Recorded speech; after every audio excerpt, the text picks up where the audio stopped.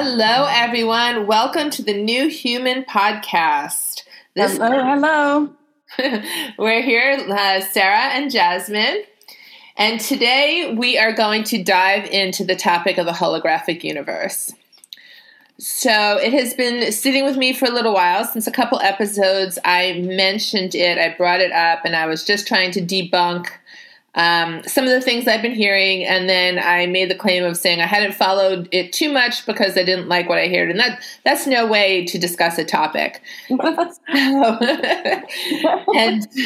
it's something that Jasmine and I are passionate about talking about because it helps us get to the root of who we really are and how we're here. And I think that's been a driving factor in both of our lives and many, many people's lives to understand who are we, what are we, how do we operate, what's our potential, how limitless are we. Why are we here? That's always a good one. Okay. So I'm just going to go start with my little recent journey in the past few weeks. So after making a claim, and I'm very unhappy with myself for doing that without having any research to substantiate it, because I come from a science background and a spirituality background, but my science roots still hold strong because that was the first way I was trying to figure out the universe. Everything I was being told didn't seem to make sense, and it seemed that science had answers. So I may or may not have said this before. I pursued a biochemistry degree to understand human. I specialized in genetics. I thought I might become a genetic researcher, a genetic engineer.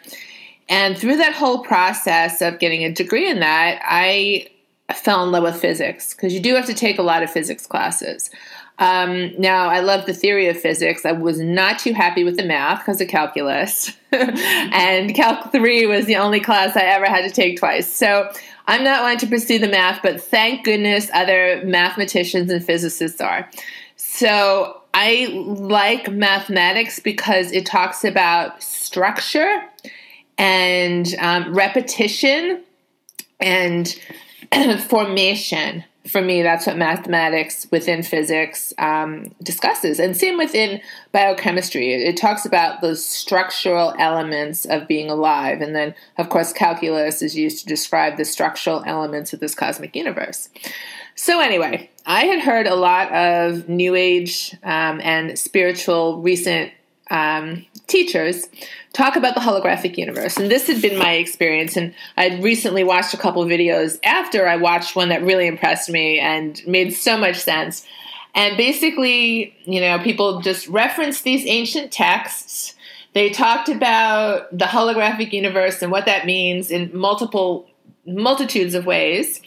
And they threw it all together, talked about the double slit experiment, mumble jumble quantum physics, and the law of one, and of course oneness, which I think we both completely subscribe to the law of oneness.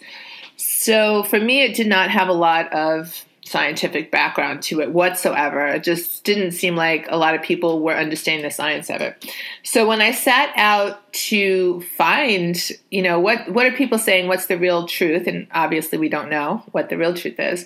The first video I happened to go to was perfect. It was on Gaia TV. It was called Quantum Revolution, Series 1, Episode 4. It was called The Holographic Universe Theory. And I lucked onto Nassim Haramein. Now, I knew of some of his work. I had no idea this was his work. And it was exactly what I was looking for, because it explained everything in a very scientific and mathematical sense. And it was through the theory of black holes, which is a whole other coincidence, because I was obsessed with understanding black holes because my mind couldn't wrap itself around them. And we won't get into the qualities of all that now, but this whole theory is basically saying that, yes, we are in a quantum universe, but not in the way people describe. It's more like, Russian nesting dolls. And that a lot of this was discovered on the event horizon of black holes, and how our cells are little black holes and our operating, universe is a black hole. And we know there's black holes at the center of the galaxy. So it's multiple repetition all in the event horizons of black holes. But black holes are incredibly tiny or incredibly massive. And that's what this quantum holographic universe comes out of. So that's the science behind it. So Jasmine and I have been talking about it from different aspects. And that's the part that I wanted to bring to the table. Now, we can dive into it, but, I don't want to have this be a science discussion. Because you can watch the Gaia TV Quantum Revolution Series 1, Episode 4, and understand everything that you can from a scientific perspective that makes sense to everything I'd learned before. And so let's talk about the oneness, I'm going to mess up the word, the simulacrum that teachers are talking about. Let's talk about how this all ties into our existence and what that holograph universe really is. Okay, cool. Well, I love quantum physics as much as I can understand it, but what I love about math, what I love about where all of this leads is where the science meets the spirit. Yes. It's where this is what I love, finding that formation, finding that perfect level playing field of understanding which math represents. It's not, oh, it's your truth, it's this truth. It's actually a formation that we can all see is valid. It's not about an opinion. It's not an ego. It's an actuality. And there's very, very few real actualities that we can find, especially on this planet where everything seems to be very manipulated. And to have that one reference point, such as frequency or vibration or energy or mathematics, which everything can come down to a mathematical equation through frequency, you can add values of math to these certain things and make sense of it. And I think that that's really critical because it does use your critical thinking, which is really important right now, more so than ever before. And in that way, we can come to an understanding that bypasses all of the overlayers of dogma that has, really encapsulated our life since birth and or even in the womb, as we've spoken. So, we're these pure beings of energy when we're conceptualized and we're brought into form. The second that we come into this realm, this dimension, we start having all of this ideology put onto us, in layers and layers and layers of somebody else's truth, of something else that's doing this. So by us going through that process and realizing what am I doing here? Who am I? Why am I here? What do I have to do with the universe? What, all of these questions, the big questions that we ask. Of course, I went through my existential crisis, my first one when I was, 10? Why am I here? Why am I here? I mean, it's like no one else I knew was asking that question, but it was really bugging me. And, there was reason for that because obviously you and I and everybody listening to this that's interested in this has that in them. And we want to know the truth. Right. So in that wanting to know the truth, we realize many, many, many different deeper truths. But I love going to the science part of this because it does allow us a common level playing field in which conversations can happen. Many different points of view, really looking at it from many different standpoints. And excuse me. I'm gonna pause right there and just play devil's advocate because this is what I love to do all the time with everything, to myself, to others. I obviously want the scientific basis, but I'm also willing to throw it out the door if we can prove that that's still a human construct, right? We're using math and science and repetition, which is still a human construct trying to figure out, like, 1 to 10 is a scale that we've created. The Planck unit is a scale that we've created. Photons is a size and a name that we've put on. Well, it was finally observable, but before we ever observed it, it was mathematical calculations, which is a human construct as well. So while I'm completely for the science, and I agree, it's just like time. Time is trying to define something as it moves through the cosmos. Mathematics is trying to build the structure of the cosmos, but I also understand they're human constructs that may or may not be true. So I think absolutely, exactly. Right. Yes. Thus, the different points of view and perspectives that we're very, very, very open to looking into and really gleaning what we can from all the different points of view that we're hearing about right now. And that's the really fascinating part of it. Is I'm not attached to any of it, but right. I'm very intrigued by all of it. And I do see the value of the science with it, as much as I know that it's going to change. As soon as we change, the science will change. And as soon as the science change, we'll change. It's just an ever evolving paradigm that, whatever it is that we live in, whatever you want to call this, it's ever evolving. And the one thing that seems to hold true with everything is going to be that force called love, that element that just stays true no matter what. We can all, you know what I mean? There's that. So that's, well, here we go. I'm going to play. I'm for this, in my experience and in what I understand to be real in my reality, I believe that. But for the sake of this discussion, I'm going to even ask about love, because I have presented theories about that as well, right? I believe it's a vibration. I believe it's a vibration, a core vibration of this universe that our bodies can tune into. Is it a core vibration of the universe altogether? I don't know. It's one for the human collective, because our bodies have the ability to tune into it and then produce biochemical processes and hormones that make us feel what we call love. But when you take it back down to the science, the frequency,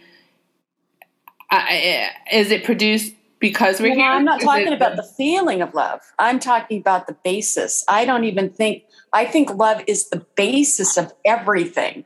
That's how I see it. That it's not about a feeling. It's not about, there's different attributes of it, different rays of the sun, but it's the sun, and the sun just is. It is the thing that I feel like everything came from. So it's the basis of everything is that vibration. Okay, and so what is that substrate? This is where we start pulling it apart, because, and it's not saying you're wrong, because I believe that to be my experience as well. But when I try and pull it apart, what's the substrate that love is made out of? Is it a vibration? Is it Planck units? Is it wave potential? Like, what is it? Probably all of it is my feeling. So I really, this is where you and I, it's funny, we always get to this point where I'm like, it's multidimensional. It's multidimensional. It's whatever, honestly, most likely whatever you experience of it, because it incorporates all of it. So it's whatever we're able to focus on in that moment, we're going to see. And yet, so it's like, there you go. What is that absolute truth?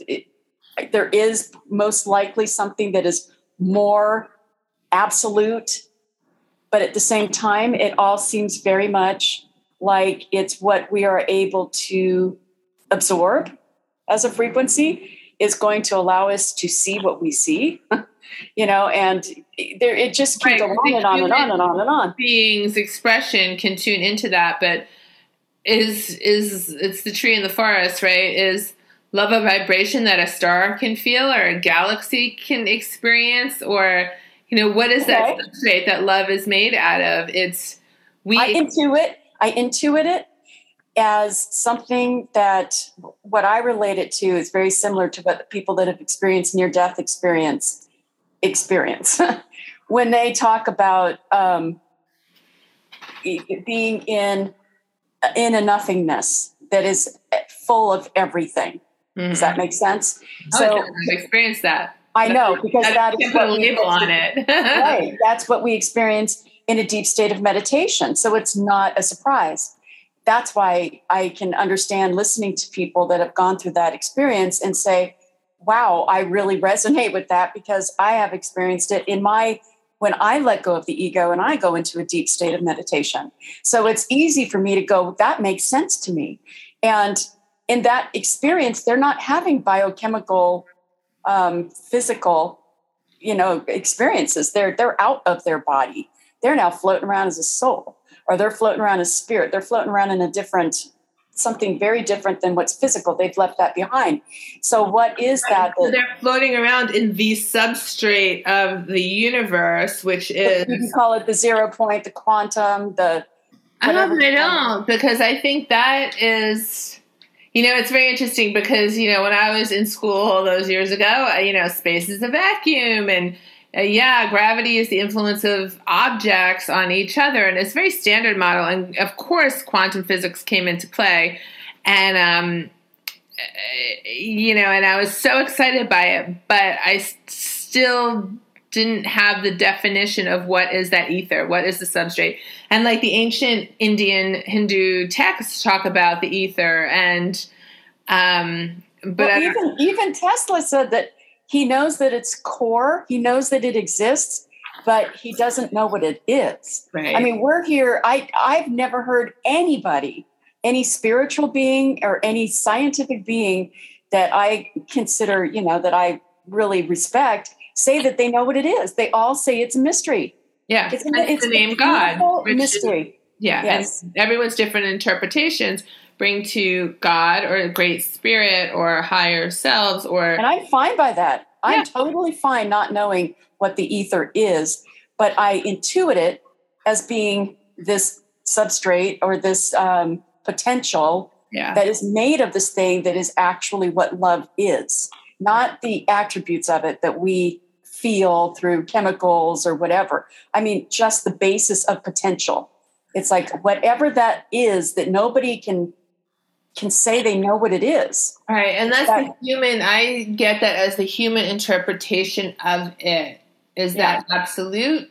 No, probably not. But I had an experience in a temple in India where we went through this process, and it was an energetic experience. It wasn't a physical. I mean, it was physical in the sense of my entire body was lit, like just on fire with energy and source. And all I felt was love and gratitude and complete fullness.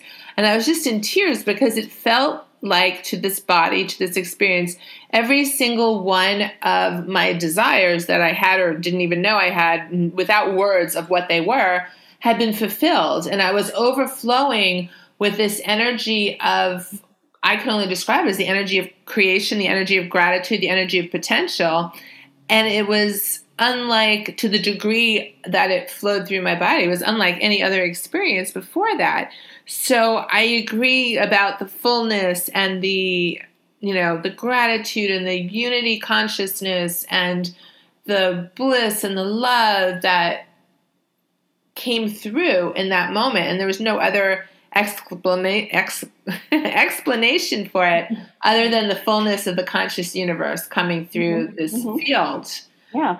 And then I still tear that apart because it still doesn't answer the core questions of what is it?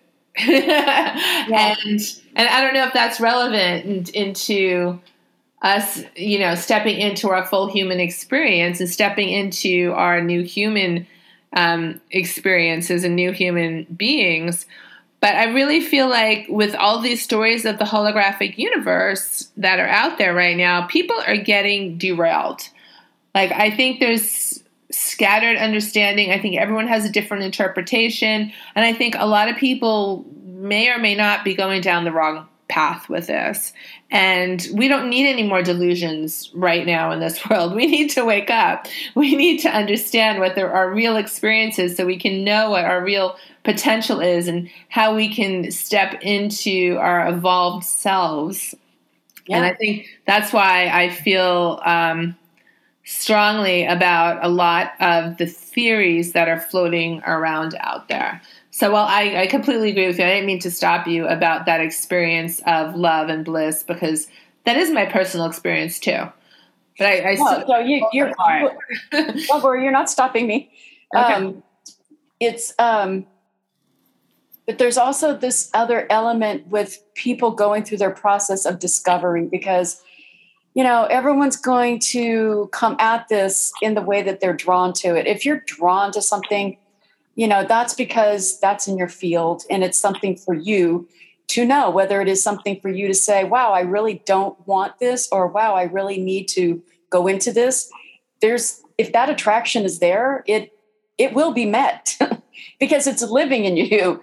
And that's just the thing it is. But the beauty of bringing it out and bringing these conversations to light is that we can discuss it, a conversation that does not happen very often at all, and look at all of these different sides. Now, it's beautiful that you're like, I want to help my brothers and sisters, my rest of my human family, not waste their time going down areas that I know don't seem to make any sense. Well, I just think people didn't have the science background that I did. And so they're right. So you can bring that to the table. That's what you get the chance to bring to the table. So it's that analytical, critical thinking of, that aligns with the physics and what scientists are trying to say versus your own limited interpretation of that. And that's where I draw the line. Like, if someone's using, the holographic universe theory says this, and no, it actually doesn't, that is your misinterpretation of it, then we're wasting time and we're not using critical thinking. So you can bring that out. And that's what I want to know. Like, let's talk about that now with with the simulacrum, which is, there's 3 different people. There's 3 different people right now that come to mind with this. One of them is Archaix, and he's been bringing some amazing information. And then Graham Hancock, who's been around forever, sharing his stuff for a long time.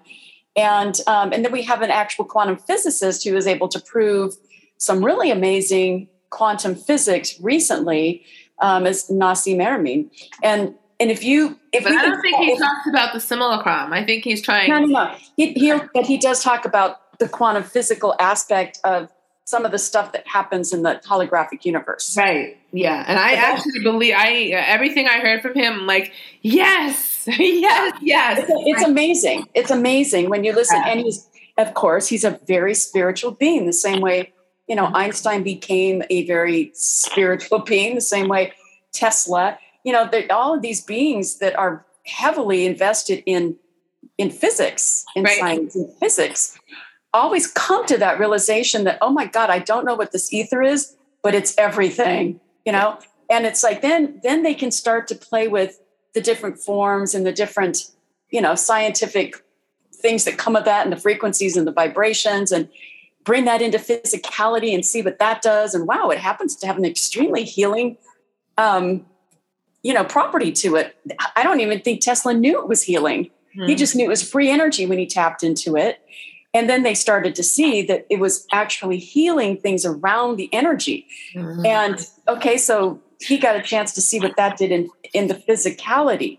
So all of these things, by knowing these different things and then triangulating some of this information, we'll get a sense of pulling the things that are more truthful from each of these paradigms as we're trying to glean what's going on, uncovering and unraveling and poking and prodding into this realm that we really know very little about, but intuitively we know it's everything. Yeah. And we haven't been given the opportunity to explore this our whole life because it's been censored and manipulated by the powers that be. So for the next part of this discussion, I don't know enough about the simulacrum. I can't even say the word properly. We'll probably have him on our podcast at some point. We're just why don't you play that role and I'll play what I understand about the Nassim Haramein role. And let's discuss it back and forth from, I guess you said Graham Hancock's perspective, because I don't know his perspective, but I do know. I don't know enough about either one of them to play their role. I just know, I can just say the things that I have experienced as far as what feels right to me as a simulation of like the Matrix. So let's talk about that. Let's dive into the Matrix theory, because, there's the flat two-dimensional hologram theory, which I kind of talked about very briefly on another show. And there's a lot of people coming up, well, we're in a flat two-dimensional experience, which feels like three-dimensional because it's a hologram. And then there's also the theory of, the tiny piece of hologram encodes for the entire thing. And now from a data perspective, that's actually true mathematically. Your cell is not going to make the universe. A photon will have enough information in it to code for the entire universe from a mathematical standpoint. And those are two very different things. We're talking about information, not actual matter or particles or things like that. So let's just dive into some of these. So let's go first with the Matrix. So why don't you talk through the Matrix, and we'll, Okay. Well, I think there's a reason why it's such it's an archetypal, I don't know, not prescription. What's the word I'm looking for? It's an archetypal view of reality. Okay. That was brought out in the movie. And, it really, really opened up a lot of people's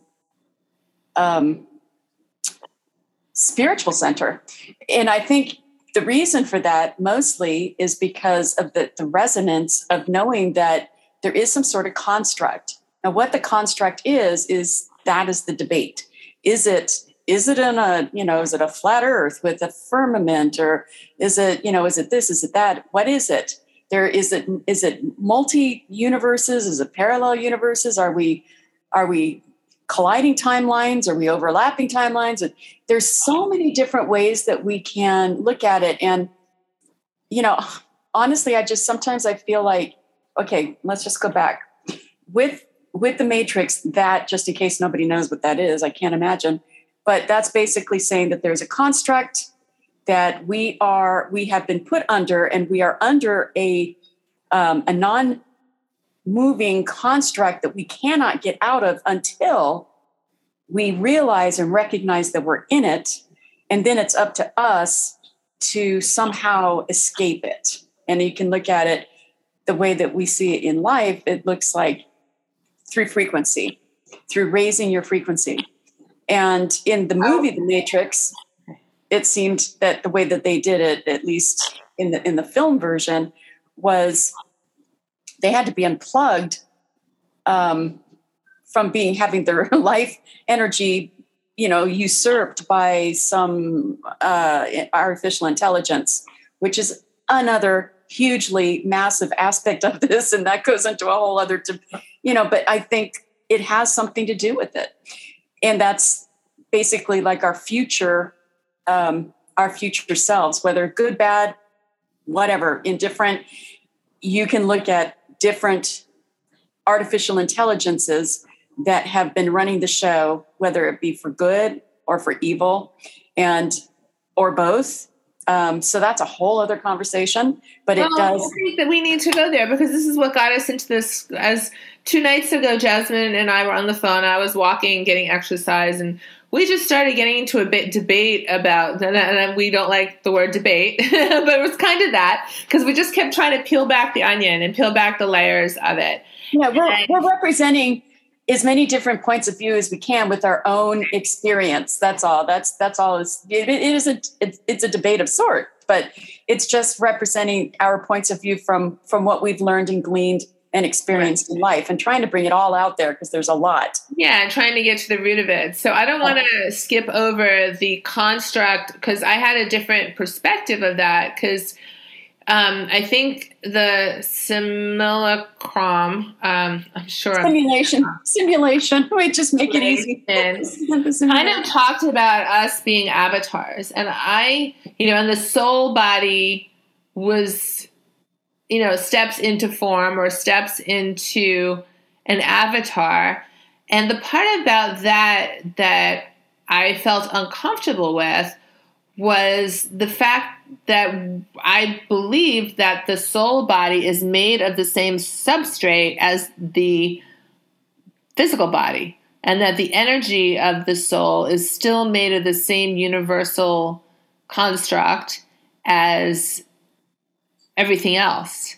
So I remember we were discussing, like, the soul body has the same atoms, the same protons, and the same Planck units, meaning information, that a rock has or that a tree has. And where is the boundary of stepping into and out of that matrix? And I thought that's where we were getting really interesting. And not that we had any answers, but I thought that was just, where's the line? Where does the matrix start and end? Our programming that we've had since we were in the room, is that our only matrix, or is there some other kind of matrix? Like, we can't get past, because we can't use our imaginations big enough. If our imaginations were as big as this conscious universe, would there be a division? Would there be a separate matrix or an avatar, or would we just be the same energy as consciousness? Because I think that's something that I've been working, I know you have too, and I know a lot of people have, working on clearing out all the subconscious blocks and all the stuff that creates division. Yeah, exactly. Yeah. And once we clear that out, we become a clear channel for the universal consciousness to flow through us. And that's when the magic really happens. That's when the miracles show up, and the synchronicities, and everything seems like a big flowing experience of just being in the Tao. And it's all leading, and this is what I've seen, even if it looks like something bad, it's all leading to our highest good. Like, we're being taken care of. 100%. There has been nothing that has shown me differently. Does not matter what it is. And always in hindsight, it's just like, oh my God, that was exactly what either saved my life or brought me to this point. Or it's like, I always call it the conspiracy. The universe is conspiring for us to be in love. Oh, yeah. Yes. It's conspiring for us to experience that state of perfect synchronicity, of perfect... Yeah, and to push us towards waking up, because God knows. It's bending over backwards to help us be in that place. And I mean, most of the time we're in resistance, because we're hung on to our own ideas and our own wants and our own, no, I only know this way, so this feels safe, so this is the only way I'm going to do it. Yeah. And this is trying to push and change us. We encounter these obstacles that really don't need to be. It's our resistance to where we're being pushed and flowed through this universe that we're hindering, not the universe is hindering. So I believe that the universe wants to take care of every single one of us. This is what's so amazing. This is what's so amazing about this.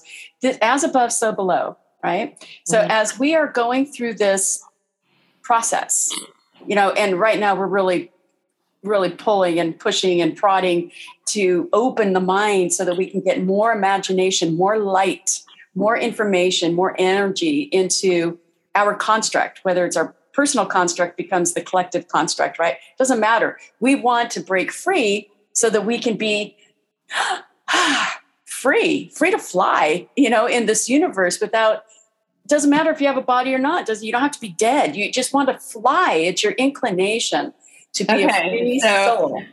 So I'm going to play devil's advocate here, because and this is what Nassim Harriman and ultimately many other famous scientists have contributed this as well. The Hawking radiation. Obviously, we talked about Einstein and Richard Feynman, and oh my gosh, there's just so many different pieces of it that have come together. So basically, the work that has been done has been in the Planck unit, which is really set up by Max Planck in the 1860s, the founder of quantum physics, who talks about the smallest measurable particle, the smallest measurable energy, the smallest measurable, just about everything there is was the Planck unit. So if this Planck unit and the Planck field, right, and if our entire universe is a Planck field, one proton contains all of the information for all of the protons in the universe. One proton and one electron, that's a hydrogen atom. So we have multiple protons in one, like you have 16 protons in oxygen, 12 in carbon. It's the atomic mass is of any atom or any substance is that the number of protons in its nucleus, and that's what we talk about. So we have all of the information in the universe in one proton of one subatomic cellular molecule in our bodies. Yeah, but I'm not talking about the science of it. I'm talking about the forever, like we're the texts, the ancient texts, going back to Sophia, going back to the demiurge, going back to these ancient texts that are bringing up the very thing that humans go through on this planet, which is always this struggle, not so much the scientific understanding of how we get the information, and that we should fractally be able to be exactly where if we were we in want our to be. truest form, why would we express that? If we look at the history of where our beginnings came from according to these ancient texts, okay? And one of them is the Naga Babila. I don't know the name of it. The Hindu text, the Mahabharata? Naga something. I don't know. I'm not learned enough. I haven't studied it enough. I just know I have been hearing these concepts of our creators through these different ancient texts and the different struggles of the actual the beginnings of Earth and the spirit Sophia and the demiurge, or in where that particularly might have come from according to these texts, which what came from Sophia's basic ego split off, like the uncooked parts of her, of this as this is the prime mother wisdom. The primary mother, according to this text. And that was just... I'm going to just name it because I actually did watch a couple of videos after my Nassim Haramein video because I wanted to learn about these texts. So the Nag Hammadi Library, James M. Robeson. Sophia is a frequency based on an energetic field, or it could be a fractal energy. Tied into the golden means ratio, which is what this text has said to talk about. So that is the first classic text. And the other ones that were referenced were some Gnostic, Gnostic texts from 30 AD to 400 AD, which talked about the divine spirit in all of us. And basically they were one set of Christians in right after, I guess, the dawn of Christ and Christianity. There were many different sects, and the Gnostic texts were a part of that.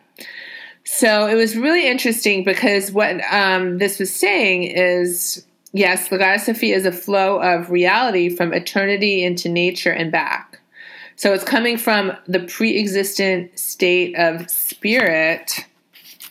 But I feel like this all happened after creation, after the holographic universe. So at the same time these were happening, the Sumerian texts, the Sutam the Sumerian, the Sutam maybe. I'm not sure I wrote that down correctly. Basically talks about Enki and Enlil. Sorry, Enlil. I always say that wrong. So Enlil wanted to enslave humanity, and then the serpent was Enki, who wanted to free humanity through knowledge. So to me, a lot of that sounds like a oh my gosh, what is the word? A beautiful story talking about understanding that we're limited by our beliefs. And then the Garden of Eden was pre-existent to the creation of matter. So the Garden of Eden came into play when this beautiful holographic universe took form. And that's what the Garden of Eden is, basically all of our existence of the universe as we know it. So is it dimensional? It was pre everything. And so they talked about frequency.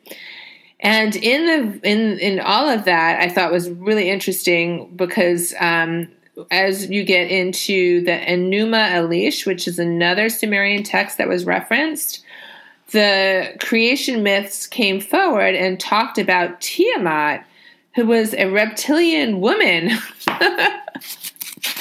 who wanted to populate the world, and she was positive.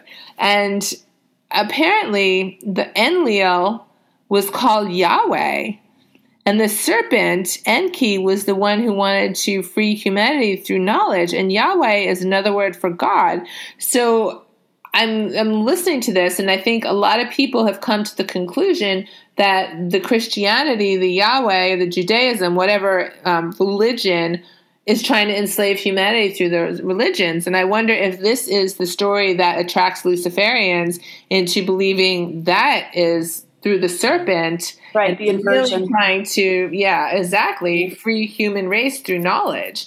So I feel like this is a construct as well that was... It is. And that's why I think it's so fascinating that this has been an ongoing paradigm that we've all kind of been experiencing for a long, long time.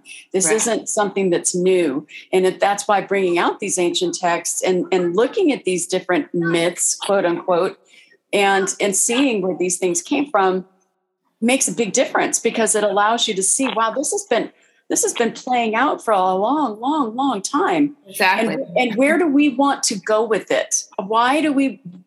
I'm tired of it. I mean, personally, I'm tired of the ongoing need to have this debate, this comparison and this contrast that's so needed, when we know that it's not needed. It just, of course, intuitively, or it's my claircognizance, whatever, knows that there are dimensions that this is very much not needed for growth, or very much not needed to experience creativity or your creative essence or whatever. We know that. Right now, this is here in the human form at this particular time. We're going to go ahead and look at these different things and go, okay, I get it now. I'm opening my awareness to this so that I can learn now how to evolve past it, so that I can take my creative essence, that I know what I am, through this loving wisdom, this Sophia energy, and bring that forth, claim it, command it, use it. Because right now we're not given that as an opportunity unless you claim it and command it. The conversation needs to happen so that you even know that it's possible to do so. And having those ancient texts definitely let us know that this has been ongoing for a long time. And it is a spiritual battle. It doesn't have to be, but that's right. Yeah. That is what has happened. Right now we're recognizing it as a battle. And but I love talking about it, because the more that I look at it right now, the more I see there's absolutely nothing going on. There's no battle, only in what we are buying into with this construct. Because right now that construct is trying to make us see something and keep us, like it's Enlil, right? So this is the whole thing. If these are the gods that created Earth, and maybe not at the level of the holographic universe, but somehow spiritual teachers have taken these texts and thrown them into the holographic universe theory, and I don't think they have anything to do with that, right? Because it's one creature's, David and Goliath, right? One creature trying to hold another race down, or another creature down, out of what? Out of greed, out of evil, or out of just the way they're wired, out of whatever, right? Exactly.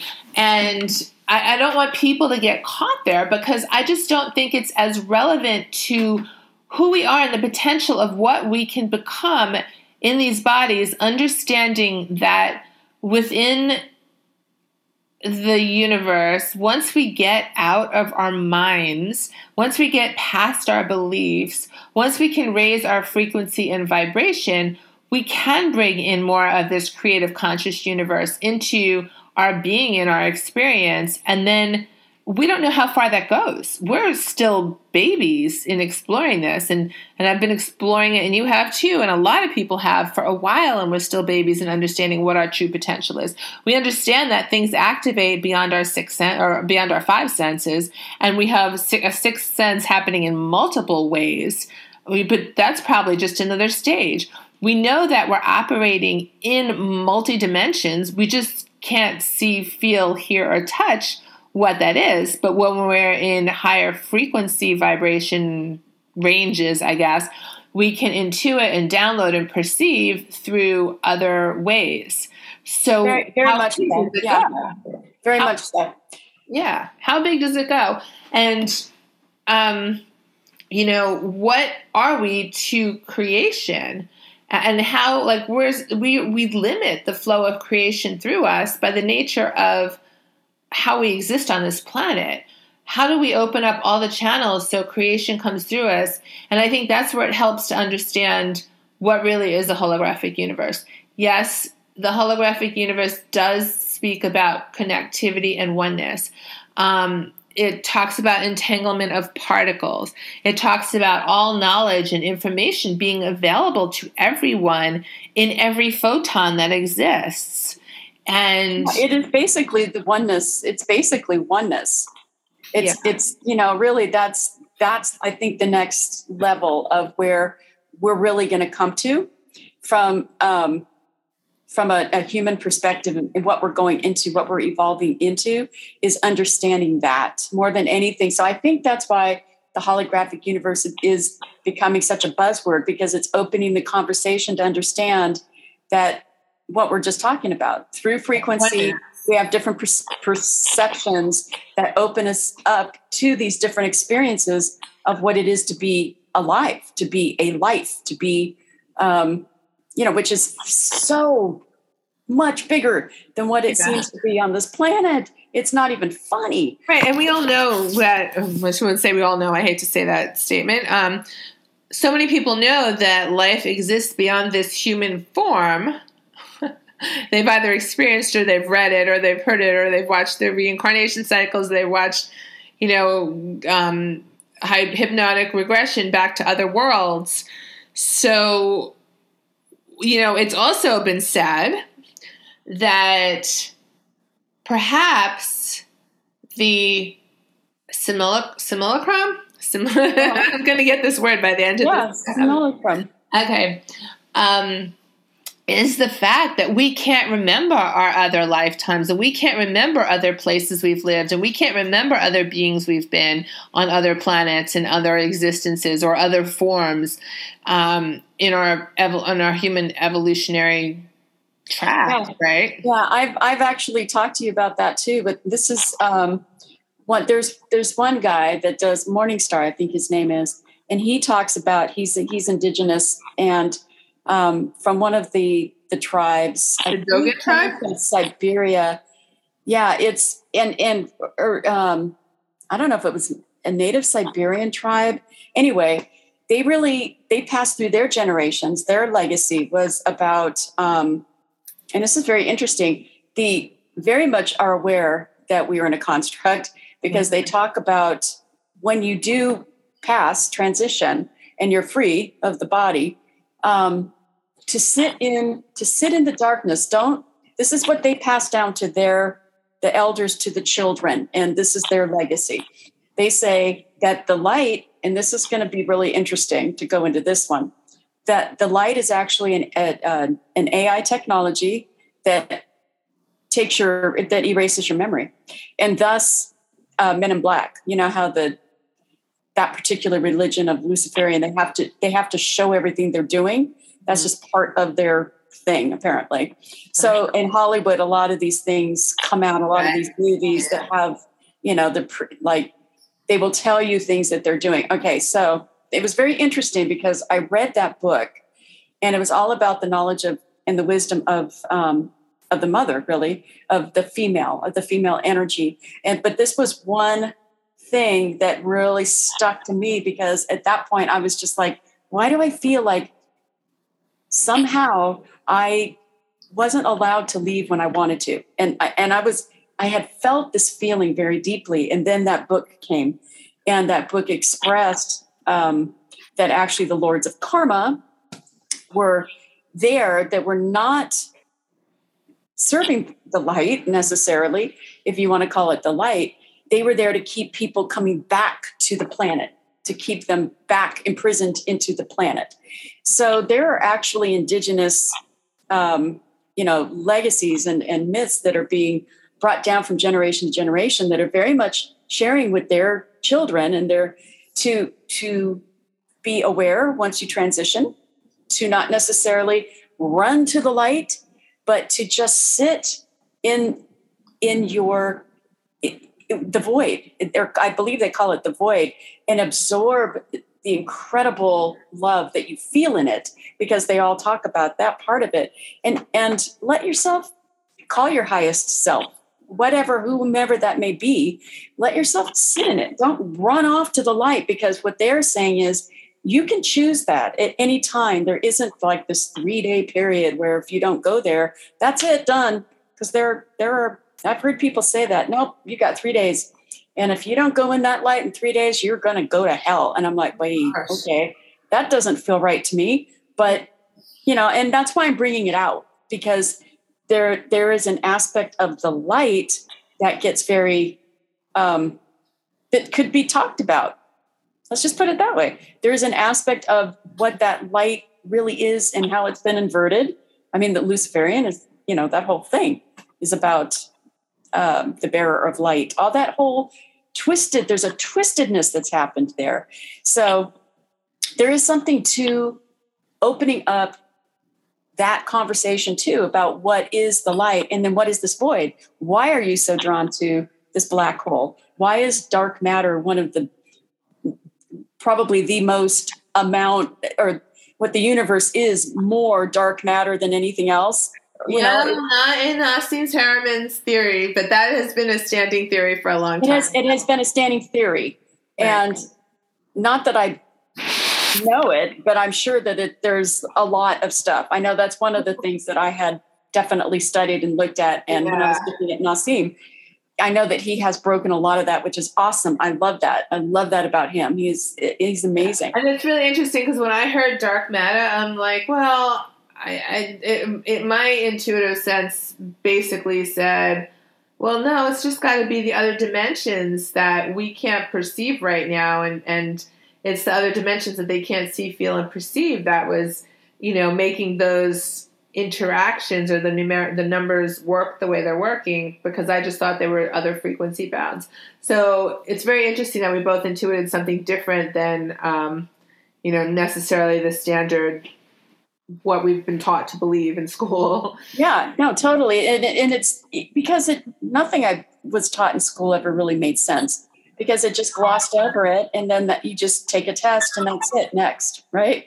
You don't learn anything. It's just all kind of rote memorization. I really tried. I tried to pull a lot of my life. So I do want to dive into that, because of course these kind of things still fascinate me. As I'm watching the video on the ancient texts, so I could learn a little more about what people are saying, a scientist did come on. There was a spiritual guy. I'm not sure what his title or name was, but he started talking about PP1, which is protein phosphatase 1. Now that's an enzyme. It's kind of an enzyme substance that will take, a phosphate off of a protein or amino acid or whatever, which really leads to degeneration and breakdown of that protein. So anyway, this PP1 seemed to be programmed in the human brain, and it has the ability, this is what he said, and of course I pulled out my biochemistry book, but my biochemistry book is way older than this new cutting edge science, so I couldn't find much about it in my, in what I could use as a reference. So I started doing some searches on the internet, but I didn't get too far, because they're definitely not talking about this. His theory was that we were genetically manipulated with this PP1 which would give us the ability to forget. It's the degradation of memory. Right. Programmed blockage on the brain. Right. And that was fascinating to me because I'm like, wow, if that's possibility that this isn't natural and this was genetically programmed into us for some reason, then our creation stories are very different, which we already believe they are, than we've been told. Well, and it goes through with what I was just talking about with this, with the light that was actually a technology to make you forget. Exactly. So, and that is then that kind of that prison planet. So why are we made to forget? Right. What's the point of that unless we are meant to be, unless whatever it is that's messing with our genetics and our DNA wants us to be a certain way where we're not supposed to break free? Why would they want us to forget anything? So that is the crux of this. With the knowledge, with the ability to understand the bigger picture, I think anyone listening to this podcast can agree, we have been limited in so many ways, and we see that happening now more and more, that there's no question about it. Like, it's happening all around us right now to degrees that were not to be, it's just so clear that we can't even say, no, that's not happening, unless we have complete cognitive dissonance. And I think everyone's waking up from that from the past 2 years. So if this control that has been happening for how many thousands of years? I don't know, 40,000, 10,000, 2,000? I have no idea. Or maybe it's brand new, and maybe, as everyone said, and with the mud flood in Tartaria, we just started all over again. There's so many theories out there, and I think trying to break down what's real and what our reality is interesting, and it's hopefully will drive us to not caring about any of them and just seeking 100% freedom. Bingo. That's exactly where I keep going. It's just like anything, it's infinite possibility. And because of that, you're just going to rack your brain. You're going to get really burnt out on it. And you're going to be, I just want to love, man. I just want to be in peace. I just want to feel free.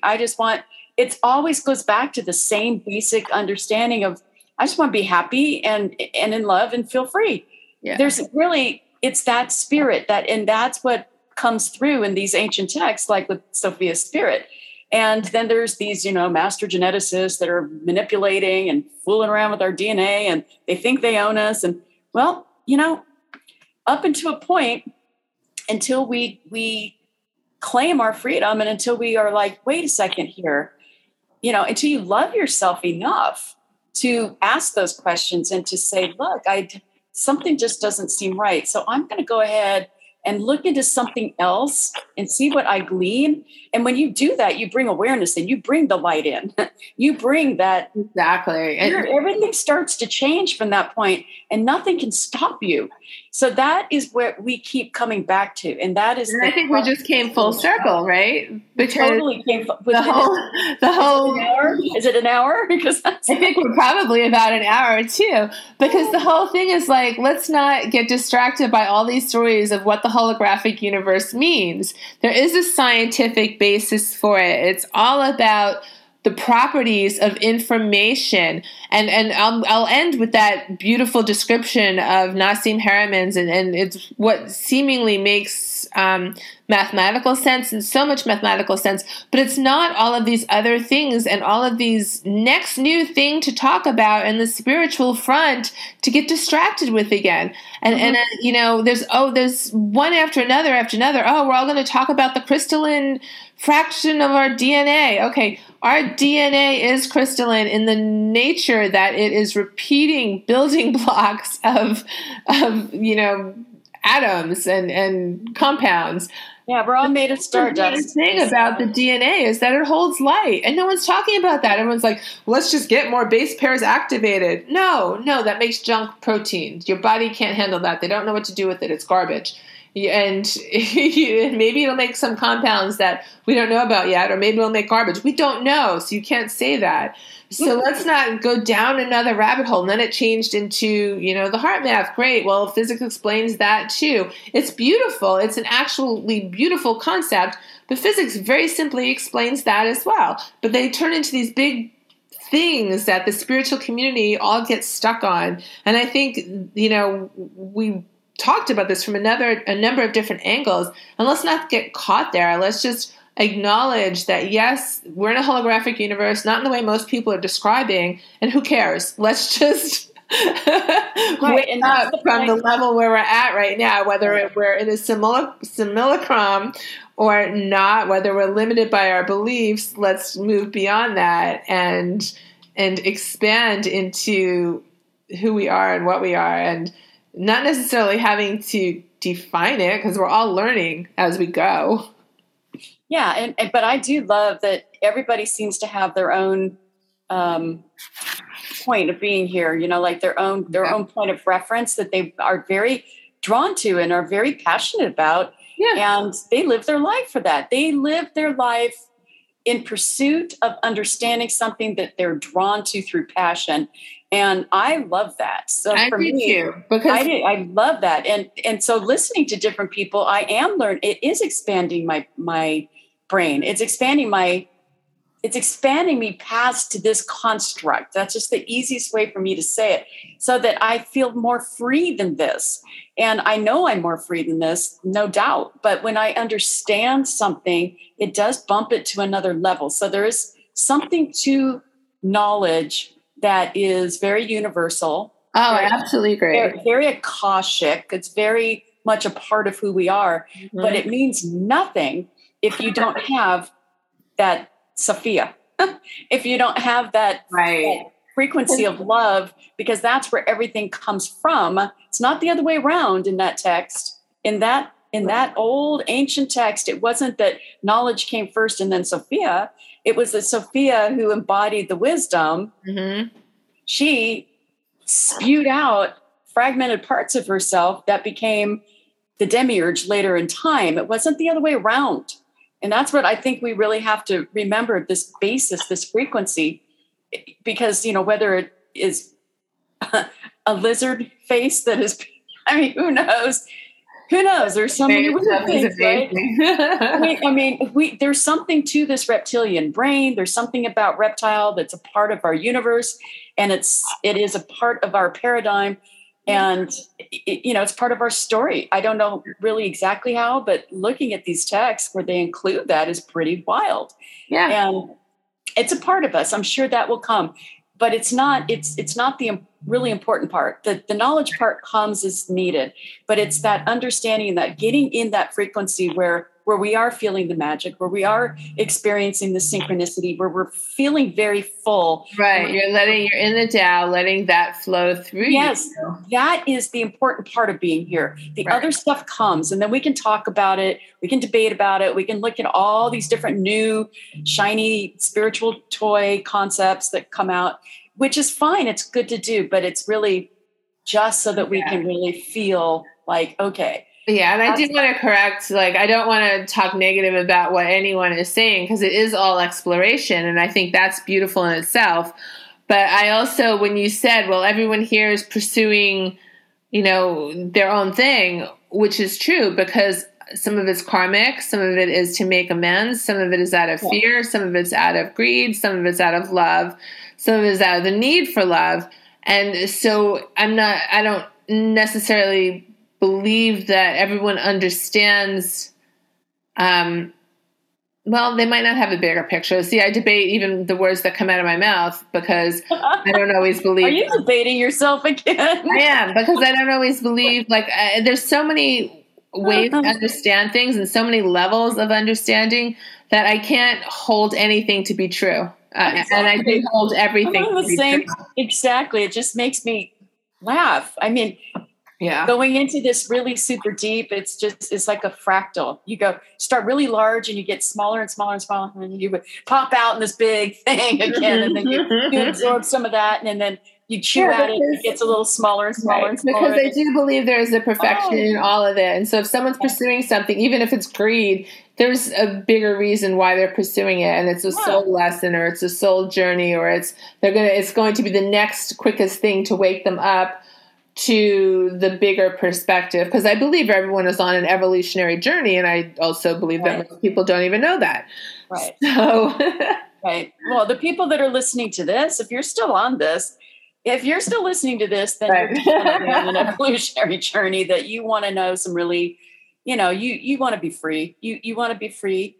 And that's why we're here. We're here to support, to be a part of, to be a catalyst for change, to bring out and to thrive off of each other's humanity in this oneness. Really, that's so much of what my experience of being here is to really understand what we are on a super core level, so that we can get past all of these divisive constructs that have been placed on us, so that we can break free of that and just finally get a chance to experience our beautiful one human family for once, and really claim that and really experience living that for a few million years. Wouldn't that be nice?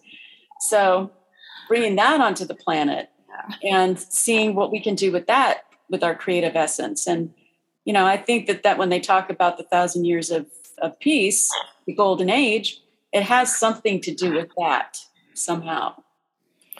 Yeah. So I'm just going to, as you talk of the Sophia energies, I just want to talk about the spinning of the Planck field into existence in the universe connects it all together, since all information is present in one point in the center of the atom.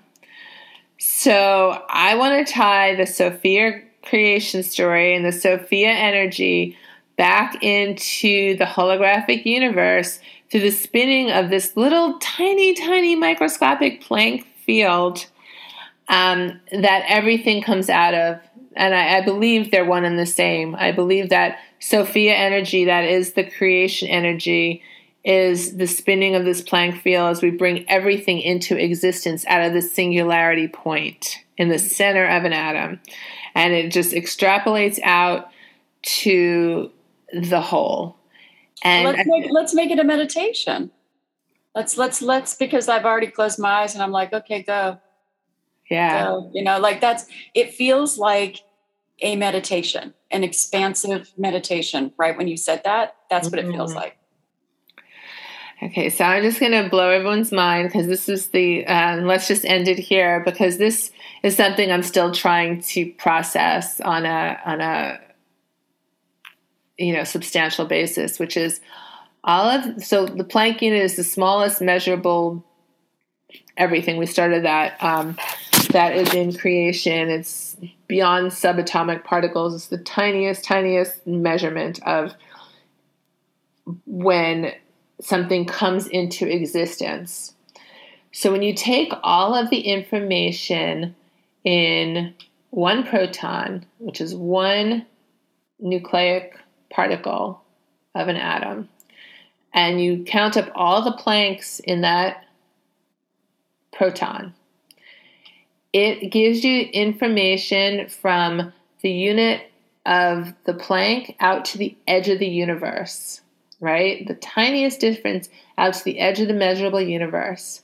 And then they've determined that there's a sub-Planck unit, which is the same size from the Planck, which is the tiny center of the tiniest little atom nucleus, one proton, all the way out to the edge of the universe.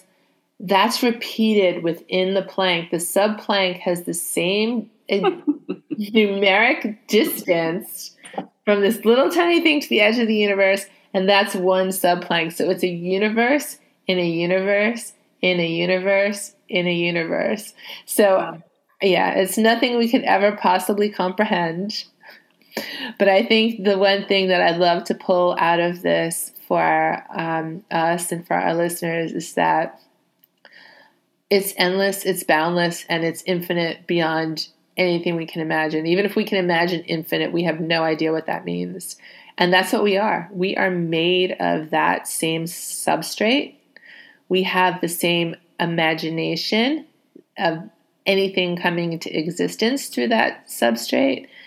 And we hold its characteristics and its features of this same substrate. The tiniest little micro unit out to the entire edge of the visible universe. And that, to me, is the most... There's no words. There's no words on how that can inspire us to be so much more than what we think we are. These limited little ideas of what we think we are. It puts a new meaning to the phrase, "We're made in His image." Yes. Okay, everyone. We've talked for a while. If you've hung on this long, thank you. It means you're trying to get to the root of this, just like we are. And there's so many theories and so much to discuss and so much to think about just from one little point of discussion today. So give us a holler. Let us know what you think. What's your theory? What's your theory? Yeah. Exactly. And ultimately, how do you want to grow into all what that do you want to talk about? Yeah. Into this new human. Okay. All Do you right. want to lead with a little Thank you. quiz, Thank you for Jasmine? leaving me in a beautiful meditative state. And we'll see. We'll hear you. You'll hear us soon. We'll be back in a week. Thanks, everyone. Signing off. This is Jasmine and Sarrah for the New Human podcast. Okay.